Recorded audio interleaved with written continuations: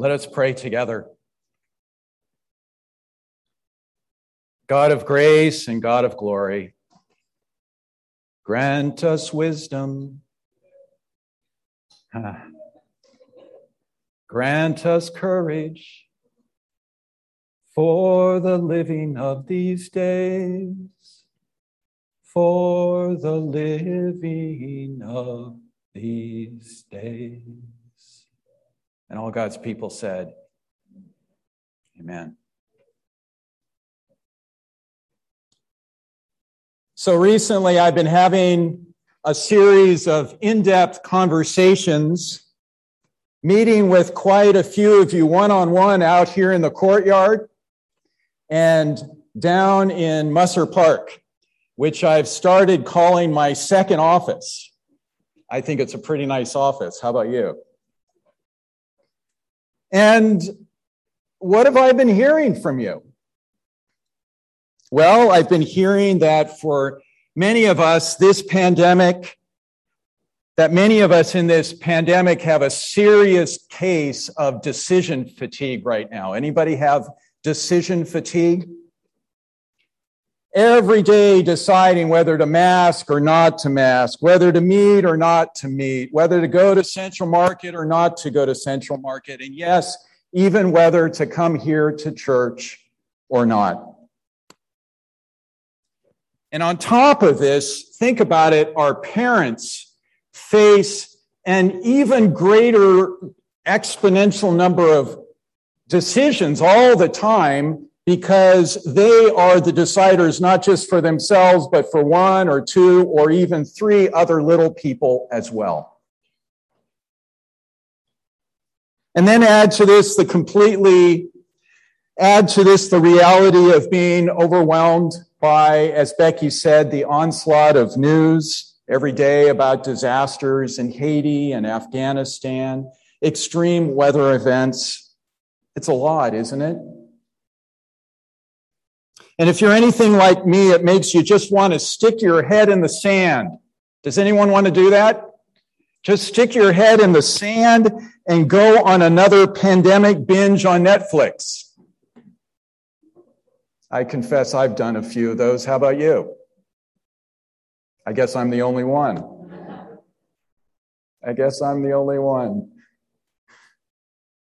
I'm hearing a bit of an echo here.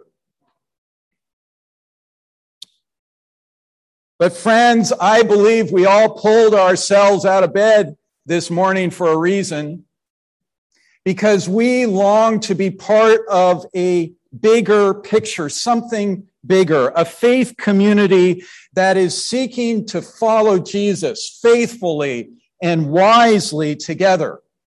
Amen? Something that we can't do on our own. A community that is praying to God, just as we sang earlier, grant us wisdom, grant us courage for the living of these days. So I want to start with you this morning by asking ourselves, what exactly is wisdom? I think that's going to get a little old. Let's just say we did it. Who are the wise people in your lives? Just think about that for a moment. Who are the wise ones? Not the wise guys, the wise ones. And when you experience wisdom in someone else around you, how does it feel? What does it sound like? What do you experience? I find it very helpful to think of wisdom as coming in two parts. First, wisdom helps us to see the world clearly as it really is, as Betsy said, as like an owl. And then second, wisdom helps us to know how to live skillfully and well and justly in response. So it's the ability to see and then to live accordingly. If we don't see, we're not going to live well. And notice, my friends, that wisdom has very little to do with having a PhD or knowing a ton of facts or information. Instead, wisdom is what helps each of us to live our daily lives skillfully. In our parenting or our mentoring, in our handling of our money, of our conducting of our sexuality, of our taking care of our bodies and of our souls, in our relating well with one another wisely. And in Proverbs today, we learn that wisdom begins, did you hear it in verse 29? With the fear of the Lord. A phrase that, by the way, does not mean terror of God, but reverence and devotion and awe before and with God. In other words, wisdom begins with a relationship of deep reverence, devotion, and awe with God. And throughout Proverbs, wisdom, God's wisdom, is described as a woman. Did you hear that? A woman who has dwelled with God since the very beginning of time, of creation, who has an active hand in history, who cries out for justice, as Pastor Don shared with us last week, who bids us to come feast at her table, and who calls out for us to follow her on her path. In Hebrew, her name is Chokhmah. You want to say that with me? Chokhmah. And in Greek, her name is Sophia. Her name is Sophia. Now, some of you may be feeling a little bit surprised to hear God described in this way. And if so, this is because for centuries, the church has failed to expose us to the broad range of rich imagery for God in the Bible, highlighting all the male images like king and father, and neglecting all the female ones. As Mindy Nolt, a former Chestnutter and now pastor at Blossom Hill, sings in one of her songs, "Sophia, where have you been all these years? We might have spared ourselves some tears." The Bible's 30-some images for God help us to more fully contemplate who God really and actually is. And personally, I find some of them especially precious. Deuteronomy 33 talks about the God who has given us birth. Numbers 11, the God who carries us on her bosom. Isaiah 46, the God who, like a mother, wills the well-being of the children of her womb. Hosea 13, the God who can sometimes become as fierce as a mother bear. Matthew 23, or as protective as a mother hen.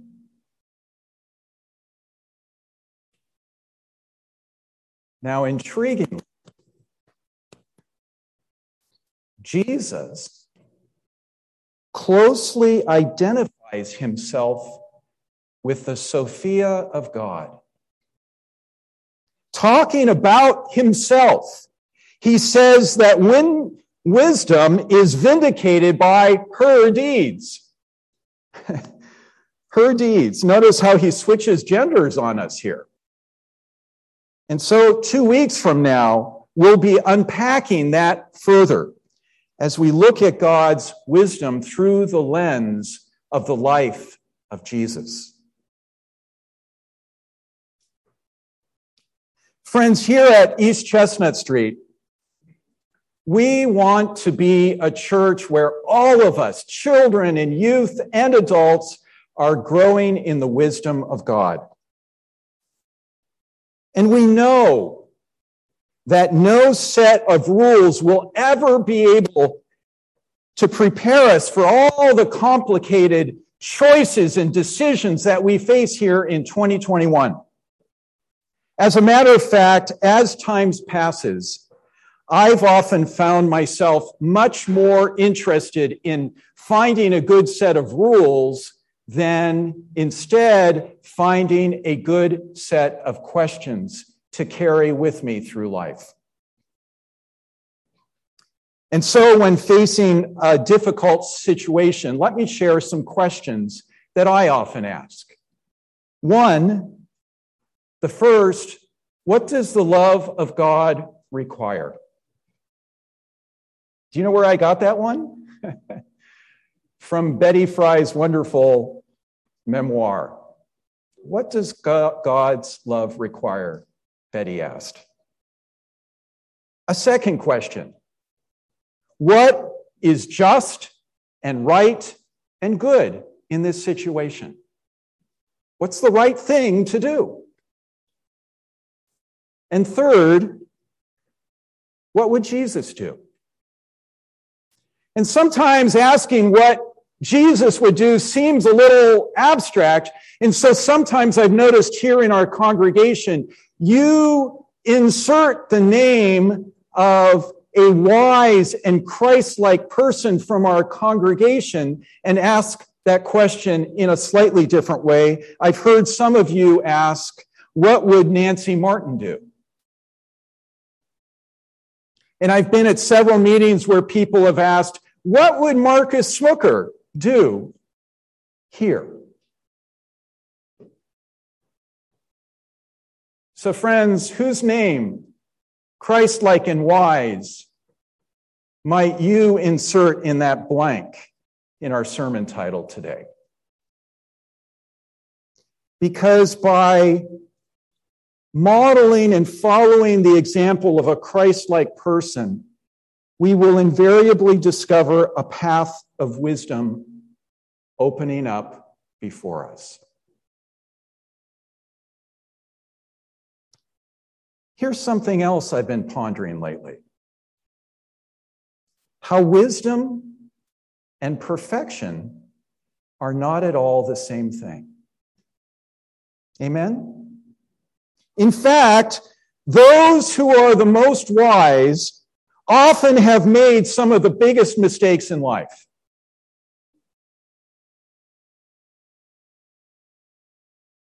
But here's the key. They have welcomed God's grace through these painful experiences to come help them to grow and learn and deepen in their faith. I hope you hear the wonderful, incredible good news here. The doorway to wisdom can sometimes be a terrible mistake. In fact, how would we ever learn to be compassionate or to be humble or to be Christ-like without the help of our brokenness? By God's grace, we can grow in wisdom under the tutelage of our wounds. Under the tutelage of our wounds. And friends, this is exactly what one of our congregation's work groups has been working on so hard lately. Did you know that the group that is going to be sharing with us at the congregational meeting today has met over 20 times? How many times have you met? Is it 23, 24? And at today's congregational meeting, they'll be recommending some new and better ways for us to be able to work together through the inevitable differences and disagreements that we will face in the years to come. They're wanting to help us to learn from our recent mistakes and failures. and to avoid making them again. So let me close now with a story that I believe powerfully illustrates the wisdom that comes to us from above, from God. In Ann Tyler's novel, Saint Maybe, we meet a storefront preacher who is the pastor of the Church of the Second Chance. Don't you love that? I think we should change our church's name to I don't know how you do it, but the Church of the Second Chance. Now, this preacher every Sunday rails against the evils of alcohol, and his flock follows a very, very strict, absolutely no alcohol rule. But then one Sunday, he shares a story that stuns his flock. Last week, he tells them, I visited an older man whose wife had recently died. He was not a member of our church, and he'd only visited us a very few times. After I sat down at his house, I was shocked when he right away brought out a bottle of wine. Reverend, he told me, today is our 50th anniversary. And my wife and I had always promised that today we would open this bottle together from our wedding reception 50 years ago. I'm so happy that you're with me today, and I hope very much that you would share a glass with me.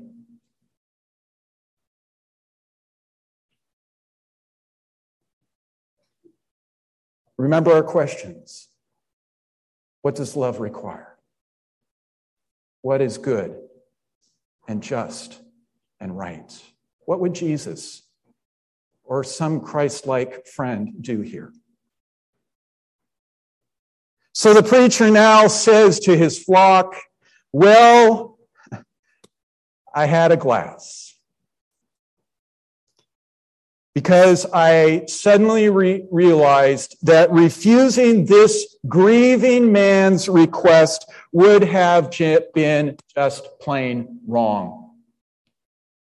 And later on, when I left him, I had a brief desire for some mouthwash in case I met one of you on my way home. But then I thought, no, this is between me and God. And so I walked home through the streets, joyfully exhaling fumes of alcohol. As Jesus once said, wisdom is vindicated by her deeds. Amen.